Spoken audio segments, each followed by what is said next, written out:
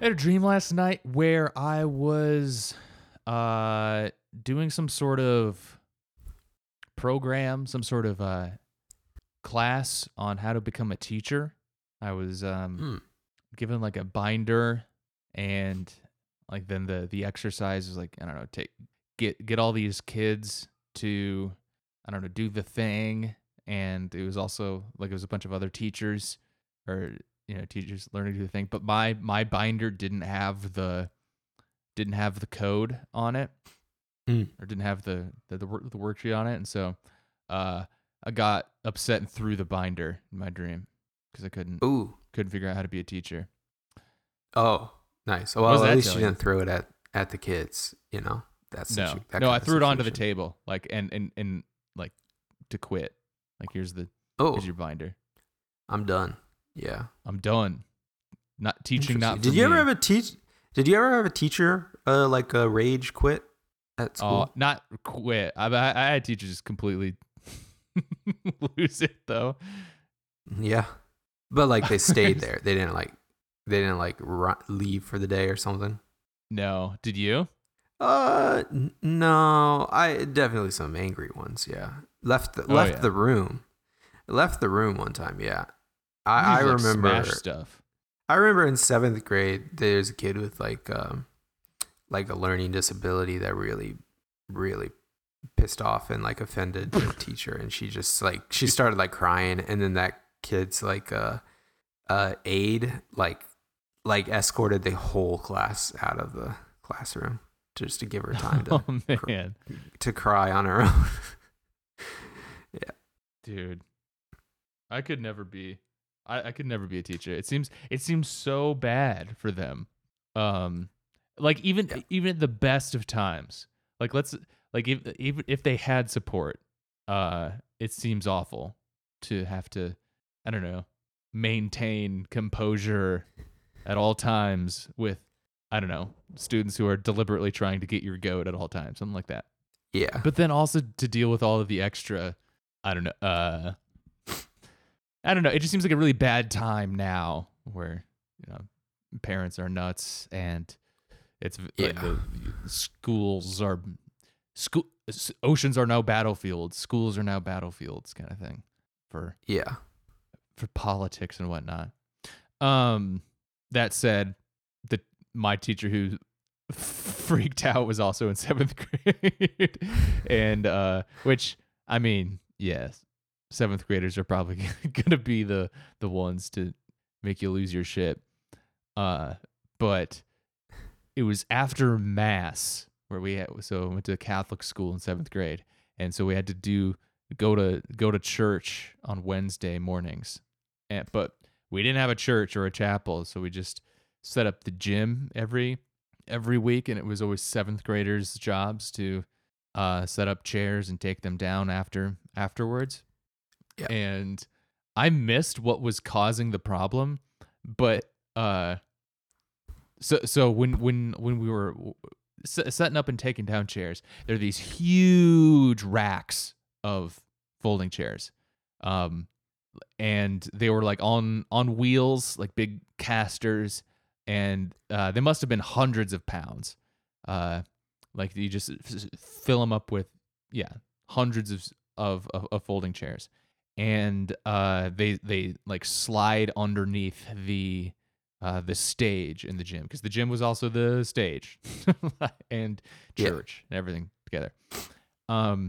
And I don't know what caused the problem, but I remember my seventh grade language arts teacher, Mr. K. I can't remember what his full last name was, but believe me, I'd be saying it first and last name if I could. He was a redhead. Trying to give as much information about this guy as I could, but he took one of these huge carts, and he like he ran with it. He like he grabbed one of the ends of it and just like picked up speed to ram it as hard as he could into the stage, like into the wood strut, and it just smashed it. Like Oh. Just gashes of wood, just like splintering out of it, like, the loudest noise possible, because it's like hundreds of metal folding chairs, smashing together too. And he just threw an absolute shit fit about like whatever kind of I don't know, tomfoolery was going on. And I remember it occurring to me that the other teachers in the room, there's an automatic solidarity that they have to maintain, I think. Yeah. Like in all situations, like you have to have a united front against the students. But I remember in that moment being like, I kind of feel like all the other teachers in the room are not on his side philosophically. They're just doing it as to get through the moment right now, because otherwise it'd be chaos. But yeah, that was a really cool freak out that I saw. Nice. Yeah, that's yeah. I remember, not specific, but general vibe of similar situations with teachers. They gotta try to have the united front, but they're like, yo, I think this guy's losing it. You, Mr. K, is I'm nuts, dude. I'm not sure about that one. Yeah. Yeah. I do also remember in 7th grade. 7th grade was a wild year, dude. My homeroom teacher, it was a in homeroom. We were the project was this is mostly what I remember from school, was that like before high school, all of my classes were doing some bullshit like craft. That's all K through 8 seemed to be. Some random craft all the time, and I always hated it. It was bad at crafts. Didn't ever feel like learning to me. I could have used somebody explaining to me why this was helping me learn, because I never got the sense that it actually was. But anyway, it was some sort of like, we're gonna everyone write a letter to your favorite teacher, your favorite 7th grade teacher. And I remember my homeroom teacher being like, all right, guys, is anyone going to write a letter to Mrs. Meyer? Is she going to get any letters out of this? Pretty obvious that no one likes her. And some students were like, I mean, I guess I could. Like, okay, yeah. Why don't we make sure that she gets some sent her way? It just seemed like a very, why are we doing this? What's going on here? We have obviously massively disliked teacher here, and we're just, what are we doing? What a stupid fucking school that was. Yeah. Interesting. The principal would grab the mic from the priest mid mass to like scream at misbehaving students. Nice.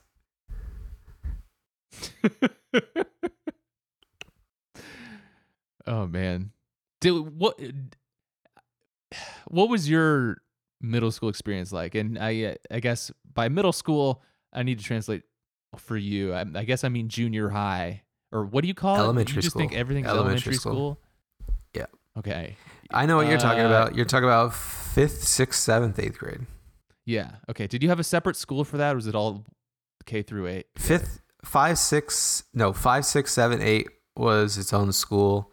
3 and 4 was its own school. K1, 2 had 2 separate schools. And then there's one high school for 9, 10, 11, 12. Okay.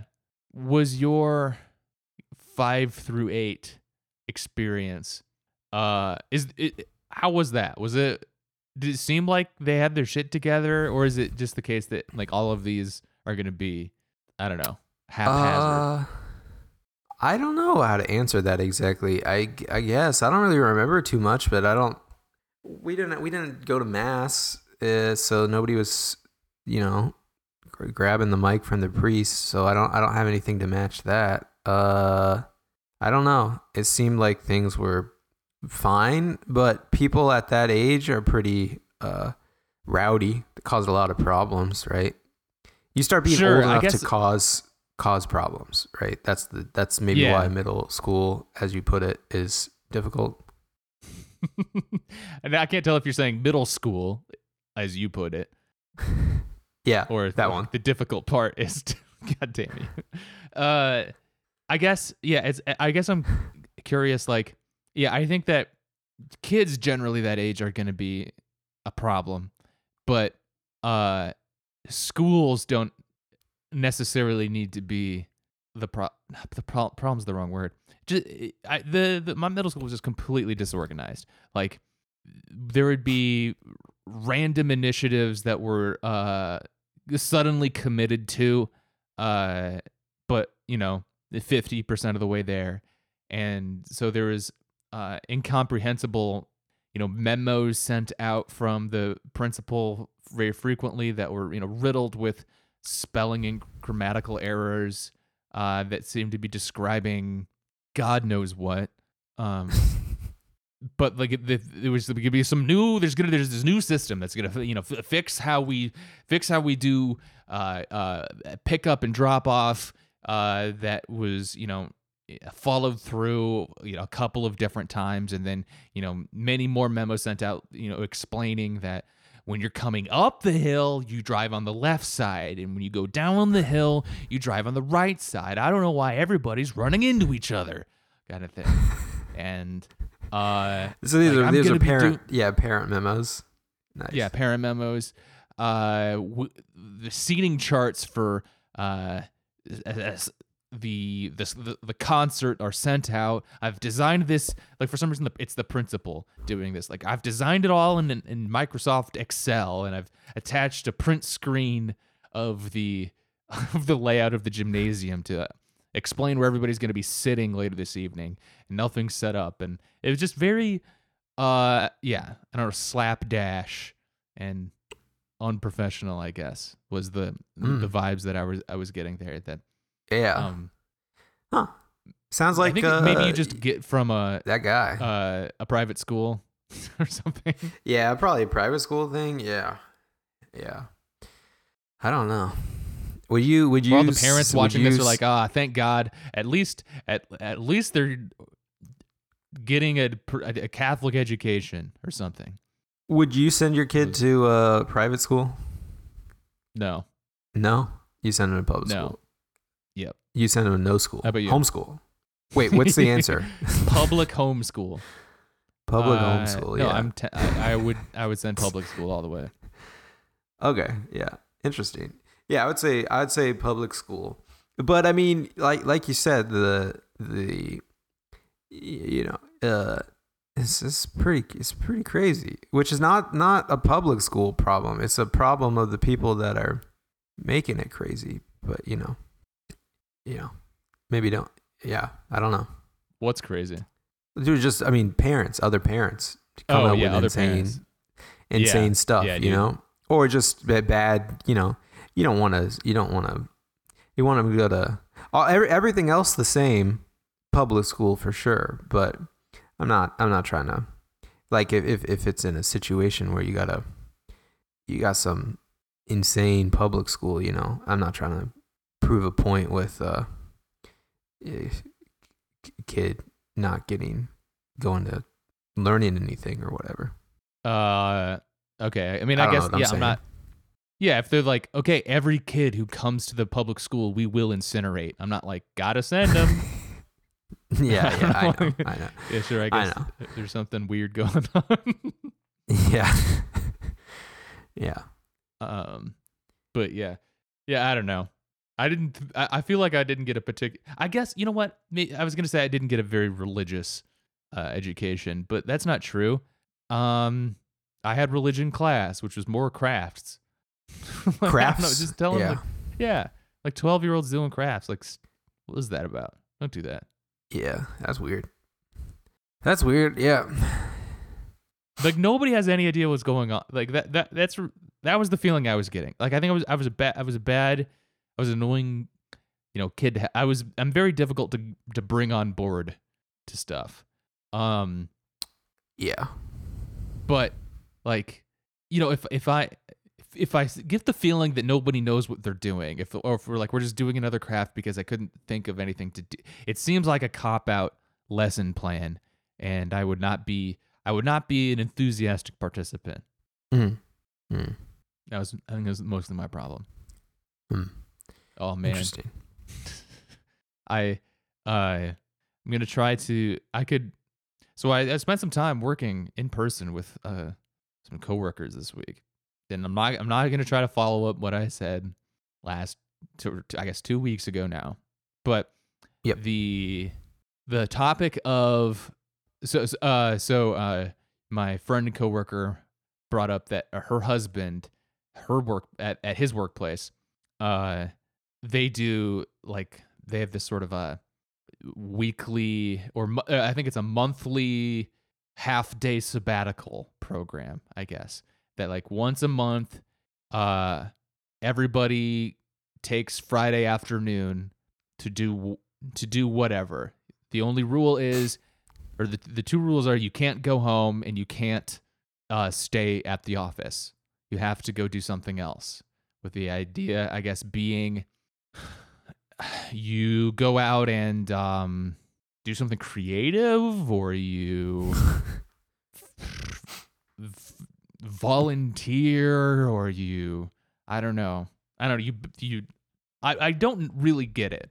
Again, I would need it to be explained to me, and my manager was part of the conversation, and was really perking up on that. Managers love to hear like some sort of weird program like that, and so I saw that his gears were turning, and I made it very, very clear, like, oh man, I would bounce off something like that so hard. That's the dumbest thing I've ever heard. I would never, ever, ever do that. I would cause such a problem if I had to do something like that. Where like, I mean, but honestly, that sounds really stupid. I don't get it. Like, maybe they're just gonna stay at the office. I'm just gonna go home. Don't this forced fun thing. There's nothing that makes me more of a dickhead than that. You know? Yeah. Yeah. What am I supposed to do? Oh, just go have fun. I don't go have fun. I don't. That's not up to. I do that on my time. So are you gonna have to keep doing it? I don't do it. It's my coworker's husband who does it. So it's not mandated officially yet. Not for us. Not for you. Oh, okay. Sorry, I missed that part. Okay. Yeah. That doesn't sound very fun. Yeah, can't go home. Can't stay at the office. I'm go to the bar. Guess what? I will be going home. You can, I guess, catch me at home, asshole. Yeah. Interesting. Yeah. What would you do, Ben, on your forced fun sabbatical? And it's not even like you get like it's in that realm where like I guess every year you get a whole, maybe if it's every year you get 2 weeks to pursue a personal project or something like that. Like that'd be maybe something different. But like no, like we're so generous. We're giving you 3.5 hours to yourself that you can't go home for or stay at the office for. Yeah. But go develop creatively. Fuck off. Yeah. Maybe you just take some pictures. You build up when you're actually doing fun things. You take those pictures in case anybody ever checks in on you in the future, and then when it happens, you just go home that day. Why is there a Getty Images watermark on your proof of sabbatical?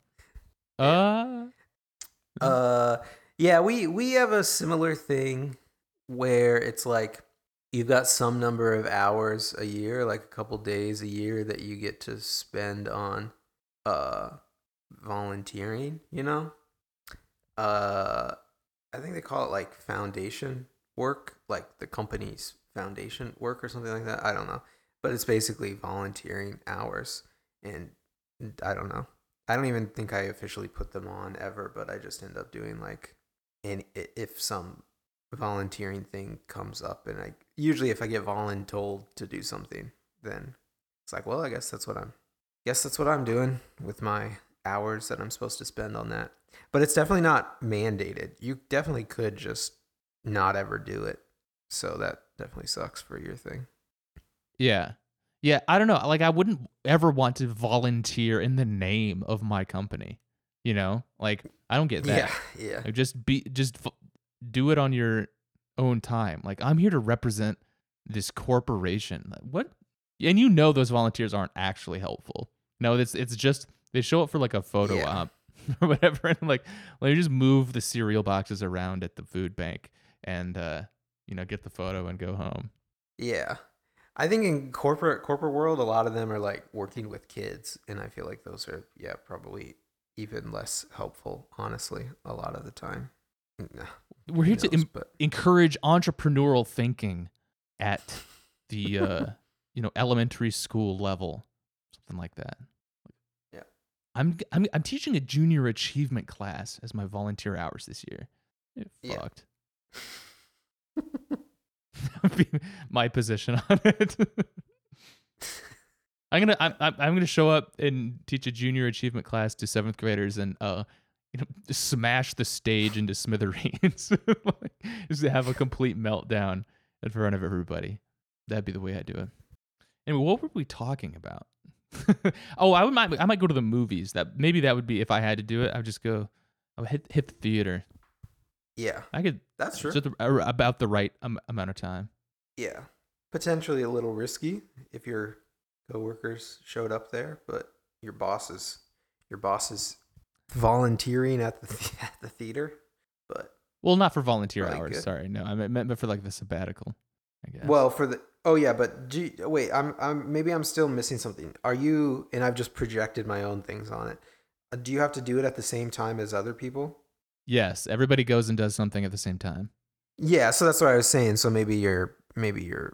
Well, yeah, I guess you're Yeah, it's fine. I guess you don't have the same rules. So yeah, go to the theater.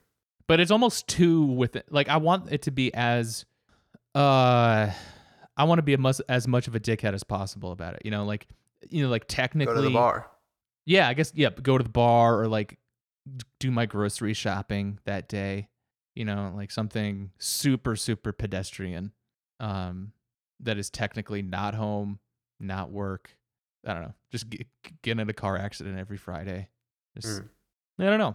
I'm just worked up. I don't know why I get so angry at this type of shit, but I really do.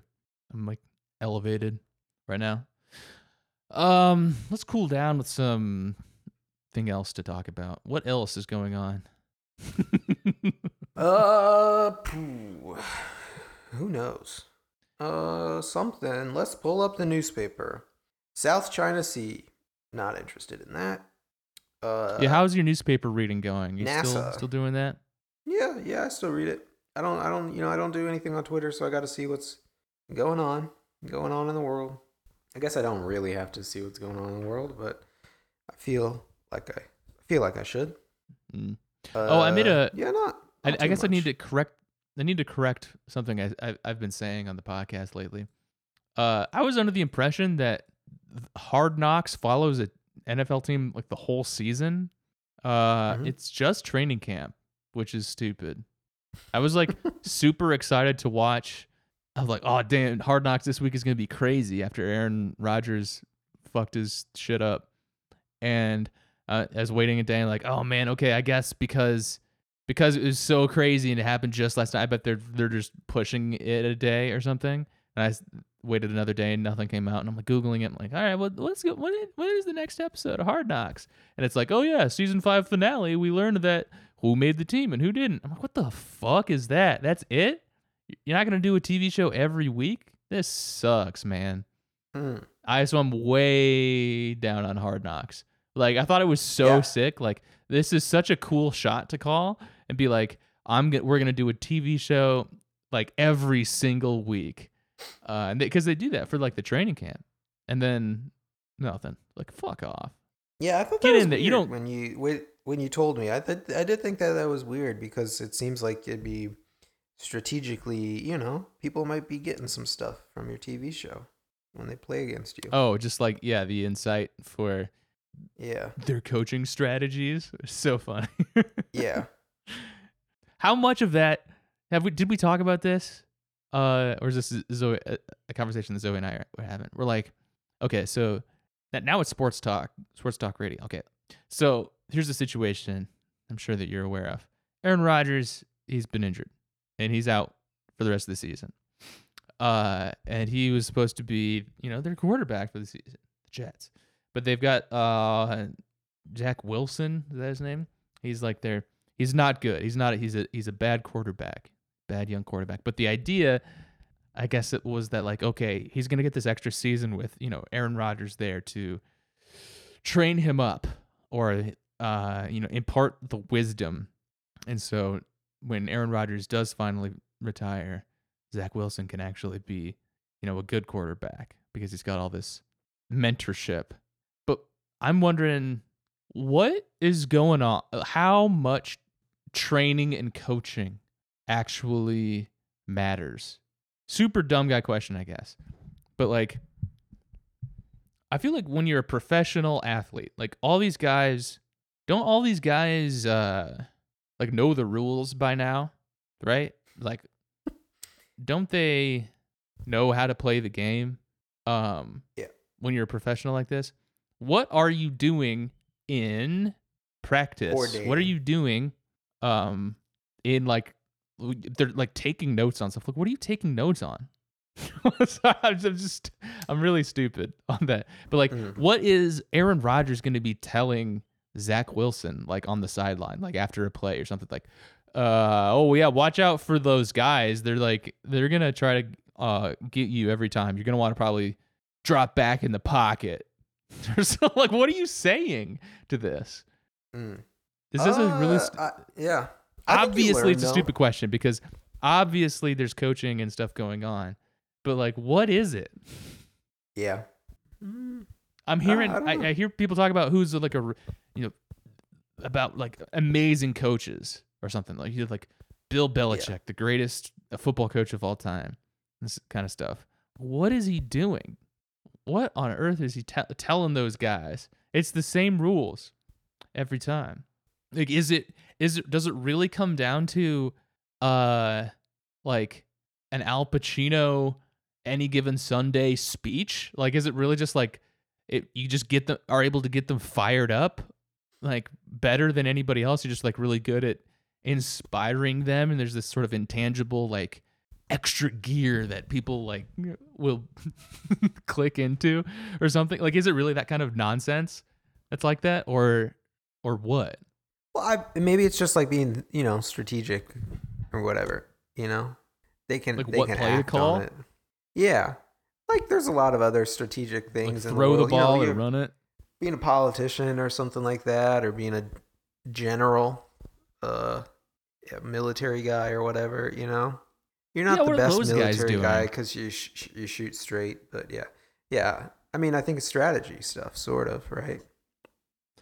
I guess but like in war, I'm not saying you're gonna be like, we should run at him with guns, or we should drop bombs on him, and then like you have a lot like of different. No, but you got more strategy on a football field. You're just like, I don't know, trying to get the ball over there. But every guy already has a job. But you call plays and stuff like that, Even, I guess, constantly calling plays. It's gonna take like a week to like talk about like which plays are we gonna do. But you got to decide in the moment though. Is the thing. You don't you don't pick all the plays you're gonna run ahead of time. You got to react. Well, you practice them theoretically, right? No, you practice. That's the That's the execution part. But like, you gotta know which ones to do in the moment. So this is what happens in practice. Like the coaches come to the guys and they're like, all right, we've got a play, and it is, run over here, run over there. You fake them out over here, and then you throw it. You're pretending you're gonna throw it to this guy, and you throw it to that guy. That's play one. Play number two is, like just straight run it, like just run as fast as you can. That's play number two, and then you go through, Sure. 25 different versions of that or something. I don't know, and then No, but yeah. and then in action, like it's up to the quarterback to just be like, and we're gonna play number 19, go, and then you just do that. No, but that's not really what it's like. That's not up. No, that's not up. I mean, some of it's up to the quarterback, but that's not up to the quarterback. It's the coaches making the calls on those plays. You're like, here's what happens. You get the ball, first down of the game, right? Kickoff, you return the ball. Okay, you go out there. You're gonna do your first offensive play, and you throw a pass, and you get a first down.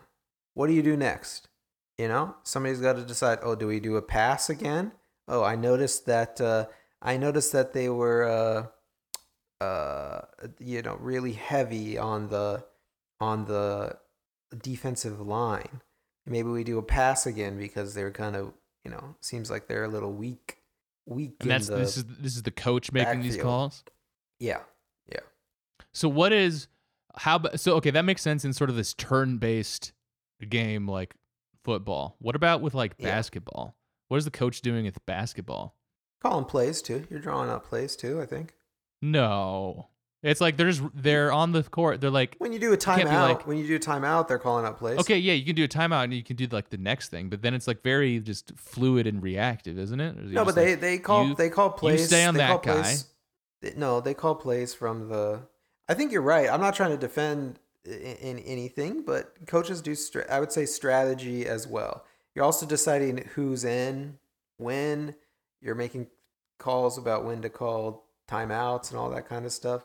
I'm not trying to like defend the honor of coaches or anything like that, but I think they do have a role, Sure, I'm just doesn't gotcha. seem like it to the people watching it, Yeah, I'm just trying to figure out what those roles are, and I guess that makes sense. Okay, so coaches are always calling plays. How come I thought they make a big deal about how quarterbacks are smart and can think on their feet and do certain but things. I think that's like being just somebody that can execute and call audibles and react on the ground. That's the difference between being a general and being whatever the top guy is on your SEAL Team 6 thing. The general comes up with the strategy, but who are the other guys on the ground looking to when you realize, oh, we stormed the wrong house. Osama bin Laden is in another house over. Then they're like, oh, what do? We got to call an audible. And then you can't go back to the general for that. You got to go to your QB, which is your, I don't know military titles. I'm always confused when the crossword, when it's like lieutenant, sergeant. I know general's big time. General's like as big as he gets, but I don't know anything else. Private, first class, colonel, colonel, admiral. Do they have colonels? Admiral, I think, is a Navy thing, and I think it's pretty high. But I don't know anything else. Anyway, there's different types of leadership. There's personal leadership. There's team leadership. There's organizational leadership.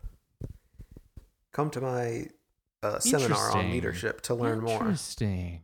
I'd love to. That seems like the kind of thing I'd love to sit and listen to.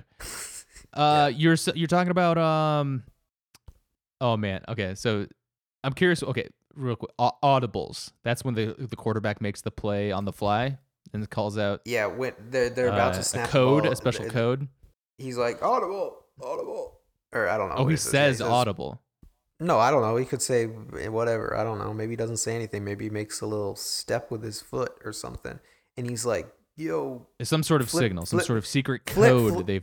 Yeah, flip the play. We're going to do the same thing, but we're going to run it mirrored. We're going to mirror. But he doesn't say that. Yeah, he does. He says something else probably. But it means wink, that. Wink, wink, everybody. Okay. Wink, wink. You know what that means. All right. Wink, wink. All right, you guys. Let's just do the same thing as we did before. It's the end of the game, and they all know that. Like, oh, that means we were gonna run it up the middle. Different. Yeah, we were gonna run it up the middle, but it's they got a bunch of guys on the line, so I'm calling last second audible. We're gonna throw it, because they won't expect that. This is getting me very excited. Where I think I would like to do that. Where I would love to be in charge of the mind games aspect. I would love to be the quarterback and being like, "Here you go. All right, everybody, I'm going to throw it this time," and then and then you go through the whole process of strategy. He wouldn't say that and then actually throw it, would he? He's obviously going to run it, but then that's obviously what he thinks that we're going to do. So we should cover the pass, but he's probably thinking one step ahead, and then you just get him on that one. I would have a good time with that every single time. You're going to be next time when I'm back from China. You're going to be signed up for an MBA program. You're getting excited about strategy. You'll be saying you're taking I thought you said NBA program, and I'm like, all right, let's do it. I'm gonna get on the court. NBA. You're gonna be doing. You're gonna be all right. telling me that you're taking time 3-pointer off. We're this gonna be time. doing the Dog Man show for 6 months while you sign up for Harvard Business School. Yeah. Yeah. I'm going to Harvard Business so I can be like, all right, I'm gonna go for a layup this time. And then so everybody gets in position to stop him from doing the layup. But then joke's on them. I pull up early and I hit an open 3, swish. Yeah, that's how you get them. You should do the mind game thing. You should go to school for mind games. That reminds me of every time I hear about somebody that's like, I'm an expert in game theory. I'm not talking about the Twitter guy. I'm talking about literal academic people, professors that are like, yeah, I specialize in game theory. I'm thinking, damn, if you're so good at game theory, why the hell are you a professor in game theory? You know, why aren't you Jeff Bezos? Why aren't you working? Why aren't you freeing prisoners or whatever the deal is? Yeah. I specialize in weird ass mind experiments or thought experiments. Yeah. What is that? Just like, I'm good at riddles? Is that what that means? I guess, yeah. No way. There's just zero chance that they are. Anybody that's telling you that, no way. Otherwise, why are you not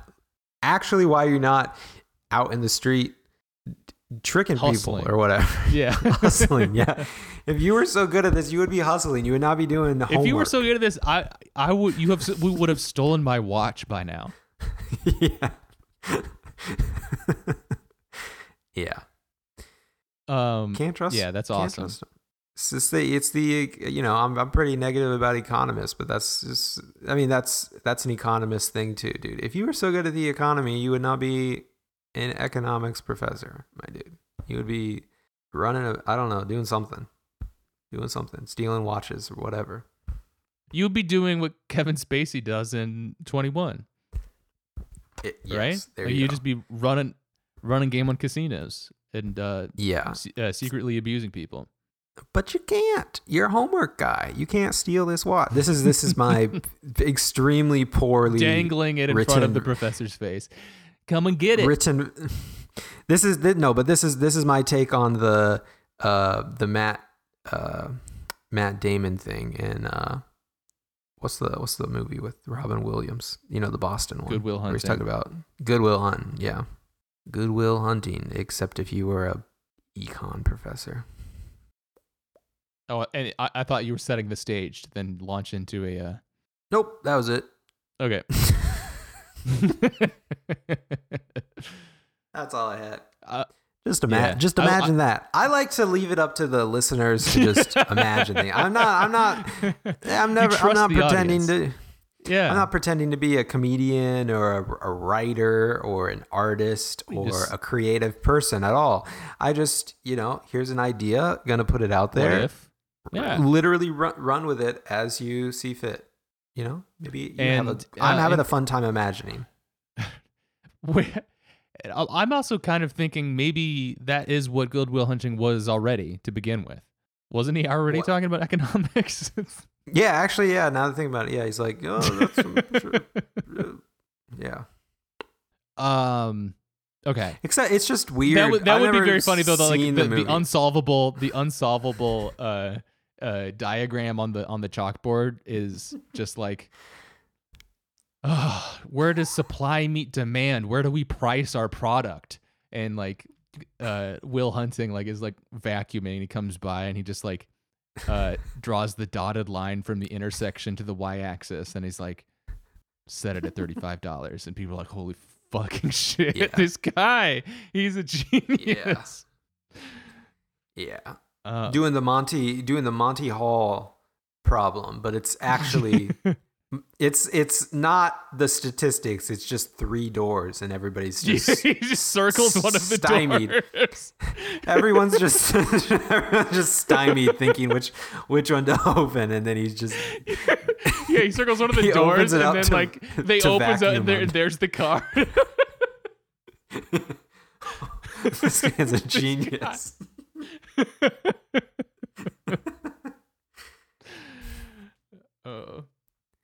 The going back to leadership maxims and all and Hard Knocks, that was another revelation of the show. To now I'm so down on the show now. Like we're fuck Hard Knocks. I'm not watching this shit again. I thought it was gonna be so good, but you just sort of get like you get snippets of the like the speeches that the coaches give to the players, and the head coach gave a lecture one week to the New York Jets about the 4 different types of competitors out there. And this is fact. You can write this down. There's I don't know. It was basically like you're either a soldier, you're a sniper, you're a general, or you're a god. You know, like there's just you have like made up categories type things. It's like, and what we're looking for generals. Some of you are gods. Some of you are soldiers. And like, you know, just going through like this sort of like nonsense, like hype up science type bullshit. That's a fun thing to watch, to be like, all right, cool. This shit's real as heck for sure. Maybe I'd take a different tact. I try to be like a not a tough coach doing like the big pump up speech. I try to be the, you know, amiable coach. Everybody's, you know, best friend.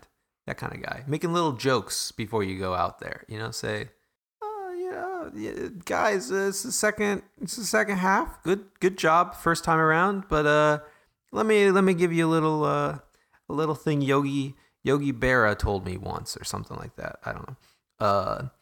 There's three types of NFL players. There's losers, and there's those who can count, something like that. And then everybody gives a little chuckle. Oh, I don't even think that implied. I don't think that quite implied the right thing. That needed to be workshopped a little more. I'm trying to do the again. You're just kind of putting out the You get the idea. The vibes first. Yeah. You remember that the 3, you know, there's some, I can't remember the counting thing. There's 3 types of count. I can't remember what it is now. Whatever. You get the idea, but you get the idea. Yeah. There's 3 of something. I found the clip. I found the Hard Knocks clip. Okay. Let's see if I can play it. And even after 20 years, you can learn something on this one. It's a good one, dog. Can you hear it? Check this out, man. Not really. All right, yeah. 4 levels of competitors. All right, there are 4 of them. All right, these 4 levels represent a mindset that we all have complete control over. External factors like playing ability and injuries have no bearing on which level we stand. All right, what are these 4 levels of competitor? You've got commanders, you've got competitors, you've got contenders, and you've got survivors. I promise you, everybody in this room falls into one of these categories. At the bottom are your survivors.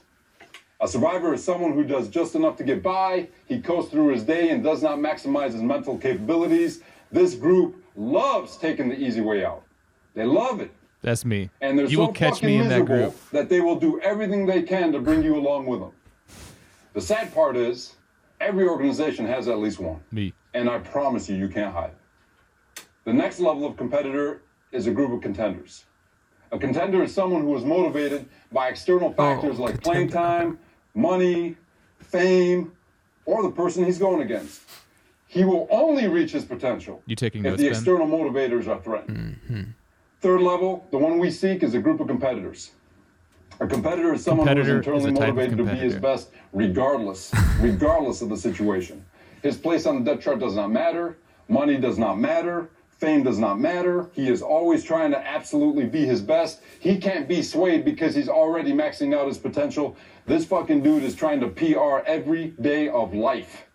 He's got a championship mindset. And when you have a championship mindset, you embarrass the shitty ones and you make the great ones look normal. Final one is the commander. He basically has all the traits of a competitor with one exception. He brings people with him. Which one are you?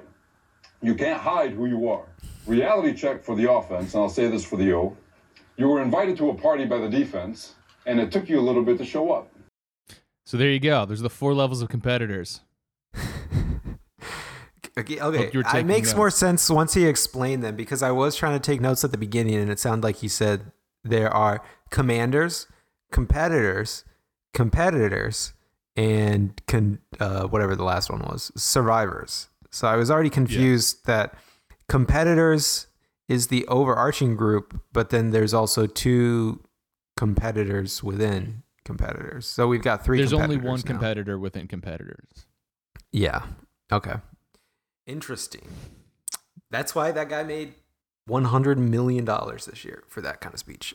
That's why Aaron Rodgers immediately broke his leg or whatever the fuck. Because he's a... Yeah. I was a little confused on the, which... You got to ask yourself, like, which one are you? Only you can know, but then also you can't hide. You can't hide. You can't hide. Everyone knows who you are, but also you have to figure out who you are. That's some real shit right there, dude. Confusing. Everyone knows who you are, except you. I'd probably be content being a contender. I would say, in it for the love of the benefits. I'd be okay with that. If somebody told me you're a contender, that's okay. That's okay. It's not really. He hasn't really made it clear why a contender's bad. He hasn't really made it clear why any of them are bad. Yeah, I think it seems to be fine to be a survivor. I guess whatever. On a football team, different making it along. But yeah, it's not. It's also not clear why. I am trying to make it through the day, man. If you're a contender, it sounds like you're also kind of just trying to make it. That's not really. It's not clear what's the difference between a contender survivor and kind a of survivor. seems like the ultimate one. Because they're not. It's not. A survivor's not in it for the love of the game and just making it through. They're probably in it because they want the money too. So, is a contender just a more capable survivor? Don't know. Confusing. That's why I don't play the NFL. Who's more dangerous, Ben? A man who has everything to lose or a man who has nothing to lose? Are you a survivor or are you a commander? Actually, that's confusing. I don't really know which one is more dangerous now that you say it that way. People always say one of them in a movie and it's like, oh, okay. Yeah, that guy's obviously dangerous. The one he said. But then when you put them up against each other, I'm not really sure which one's the right answer there.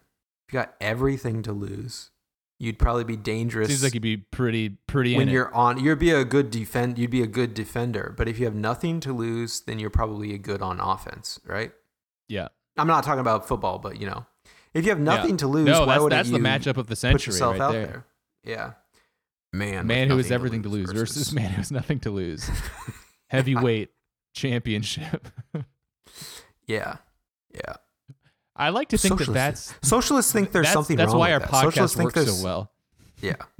Yeah. We have the good dynamic. Yeah, tag yourself. But communists would rather us be out there with men who have a little bit to lose. Yeah, and everybody has the same amount to lose. They think that would make it better. No, those would be weak men. Those would be weak men, and also you can't lose anyway because of participation trophies. Yeah. They should do like that Ultimate Fighter show that they used to have on Spike TV. Man with nothing to lose versus man with everything to lose. But then normally they do like a versus bracket samurai. So then after, then man with nothing to lose versus samurai. Man with everything to lose versus the IRA or something like that. Great white shark, introducing. All of these survival tactics. Man with everything to loses joins Bear Grylls this week in the Alaskan frontier. Yeah. Kills and eats Bear Grylls immediately. It's Man. yeah. I think a good one of those speeches sounds like a James Bond villain speech if you can get it right. Like it's not too many degrees separated. Yeah. You have to say something kind of weird, like confusing at the end. That guy said confusing stuff throughout, but you have to say something. You got to get people following along. Like everything has to internally make sense. But then when you come back to grounding it to something in reality, you have to lose everyone on that. But then you sounded smart the whole time, so they just agree, you know? Mm-hmm. Step one, you kind of take like an unconventional approach to the stage. Like maybe if the person introducing you is at the podium, you kind of you walk out to the front of the stage and kind of look down, and you kind of look up. Now it's real shit. And then you say, "Be the rat." People are like, "What?" And you can say, "I'll say it again. Be the rat." And you walk back to the podium. Take your time. Yeah. And people are, yeah. You can say, and then you just do the Javier Bardem speech from Skyfall, which is there was the clip of Jordan Peterson like repeating it like as if it's like real science. He was talking about, do you know about the rat theory? It's the theory. The theory goes, you put a rat into a bucket, and he's just ruining it. But like, it does the whole thing. You know, you get there's an island that was infested with rats. So what they do is they, I don't know, put some rats into a bucket, and eventually there's one rat left. Then you put more rats in the bucket, and eventually there's one rat left. Some more rats into the bucket, and eventually there's one rat left. Then you let that rat loose, and then you solve your rat problem. I think is kind of the gist of the Javier Bardem speech. But Jordan Peterson's repeating it like it's fucking National Geographic or something. And then you can end on, that's why we're not the rat. I'm like, but you said be the rat. And like, thank you. Yeah. That's charisma. Yeah. You can even say something true. It just has to be confusing and take them a long time. You know, where they say something that's like a little like not grand. I mean, it's like the rat thing sort of, but just like seemingly ungrand, but then confused. It's like, oh, that was a good point, but I can't remember. Like, I don't know how this relates to what we're talking about, you know?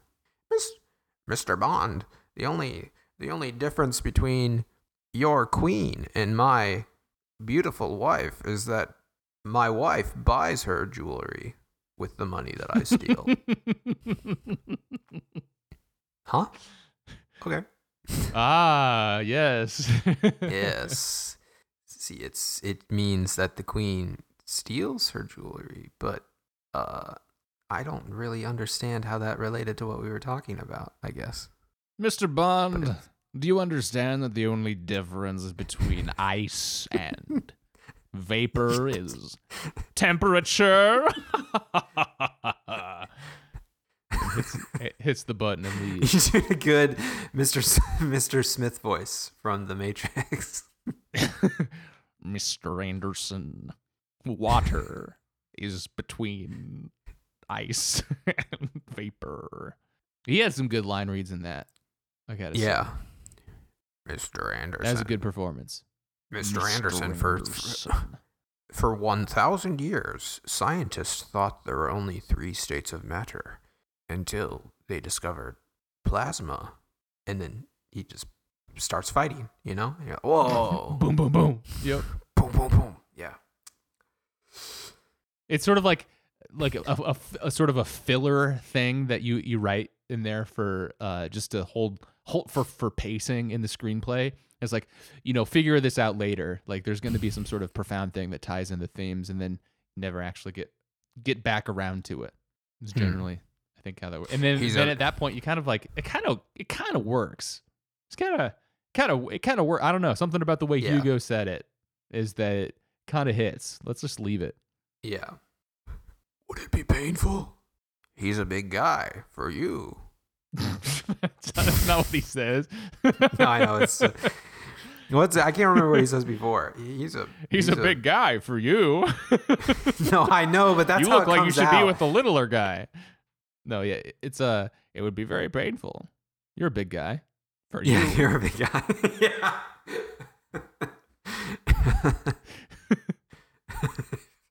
That is how it goes, isn't it? You're a big guy. Or yeah, sorry, wrong voice. Wrong voice again. You're a big guy. I guess it's not Batman either. CIA. You're a big guy. I'm CIA. Rachel. I'm CIA. For you, For you. Batman. Did you know that they're making another Joker movie? Yeah, with Lady Gaga. Yeah. She's a good Joker. I mean, I know she's not going to be the Joker, but she could have been the Lady Joker. Isn't she? She's going to be Harley Quinn. But I think they should have just Really? made her the Joker. Yeah. I think She's they gonna be should have Harley too. Quinn, but just an actual Lady Joker. Yeah, she puts on the makeup and dresses up like him. Goes out and kills Robert De Niro again. Bring him back. Why is Joaquin doing those movies? He doesn't have to do that. He's been so good at picking roles, and then he goes and does cape shit. Actually, I'm confusing Joker with the Batman. Yeah. Because he wasn't in the Batman. Although Joker, I mean, but still, don't be the Joker. Even though that was a good movie. Yeah. He's the Joker, baby. He's the Joker. Baby. Oh, I've been wanting to watch. I want to have a Fincher fall. The Blank Check podcast is covering David Fincher now, and makes me really want to watch all his movies. You know, I'm not a big fan, I gotta say. I know. I feel like I saw that coming. That makes sense that you're not. You know, he's he, you know, I don't know. I saw Gone Girl recently, and it's not that good. I saw Seven for the first time in the last year or so, and I didn't like it that much. Fight Club is not that great, but I like Benjamin Button, which is probably the one that, probably the most I have not seen that one. I like it a lot, but I know other people would say it's stupid, but I think it's pretty good. And I'm not liking Zodiac. Mark Ruffalo, get out of here. That is probably his best. I mean, I've seen it, Zodiac. But yeah, I don't like it. And he's coward who didn't, never made. Wait, maybe did they do follow-ups to the Daniel Craig Girl with the Dragon Tattoo? I don't think so. Oh, true. They should have done the rest of the series. Cowardly. I mean, the Swedish movies were already, good. The Swedish movies were also already very good, and also They didn't need to contemporaries exist. with it too. That was very strange that they did that. Yeah, it was stupid. Yeah, that was weird. I forgot he did that. Anyway, I think that's gonna do it for this week on the podcast. Thanks for listening to Dr. Skeleton's Art School. Goodbye.